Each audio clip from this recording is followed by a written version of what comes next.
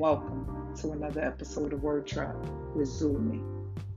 In today's episode, the book, It Was All a Dream. I will be talking about my life dream of one day writing a book. In the words of the late, great B.I.G., it was all a dream. I used to read Bird magazine, Salt and Pepper, and every day up in the limousine, hanging pictures on the wall, and you know the rest. Well, writing a book was literally just that, a dream. I dreamt about it, sure did, and I left it right there in my head. I'd continue to write poetry and just talk about being an author. Well, being the next Maya Angelou too. Yet I wouldn't take any steps towards making that dream a reality. I kept letting that dream defer and drive like a raisin in the sun. I'd continue living and experiencing growing pains, learning, but never working on accomplishing that dream of being an author. Now, don't get me wrong, I did accomplish many basic life goals and typical dreams, get a degree. I got to get a 9-to-5, get married, etc. But the dreams that lined up with my passion, my gifts, my talents, what I felt my sole purpose on earth was, did not accomplish. Nope, not one. So the catalyst that gave me the fortitude to pursue this dream was the death of my marriage. I found myself looking around and asking myself, what did I build? What dreams did I accomplish? What happened to the true full me, full of dreams, full of goals, full of going after life and my passion?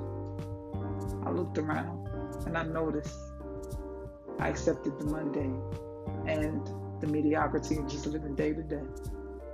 No, don't get me wrong. I had some moments of goodness, but not greatness. Now, my divorce was a great thing. It was the dying of the me that settled and the awakening of the real great me that was dormant and probably half dead.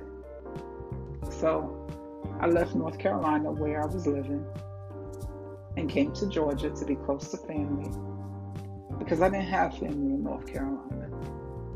And there's nothing like family pouring into you in your moments where you feel like you're weak, you're hurt, you're bruised, you're broken, and you just don't see what's going to come next, how you're going to get out of where you're at. So the best move for me was to come to Georgia and be around family. And that fire that was in my soul, I vowed to myself, this book and every damn dream after that is going to be a reality. I vowed that I'd use my art to reach the sisters that are stuck in similar situations of places that I felt that I was stuck at. I vowed to create a legacy and an empire to leave to my nieces and my nephews, because I don't have any children. I vowed to share my gifts and my talents with those that need it, that feel it. I vowed to impact, help, heal, and mentor our youth.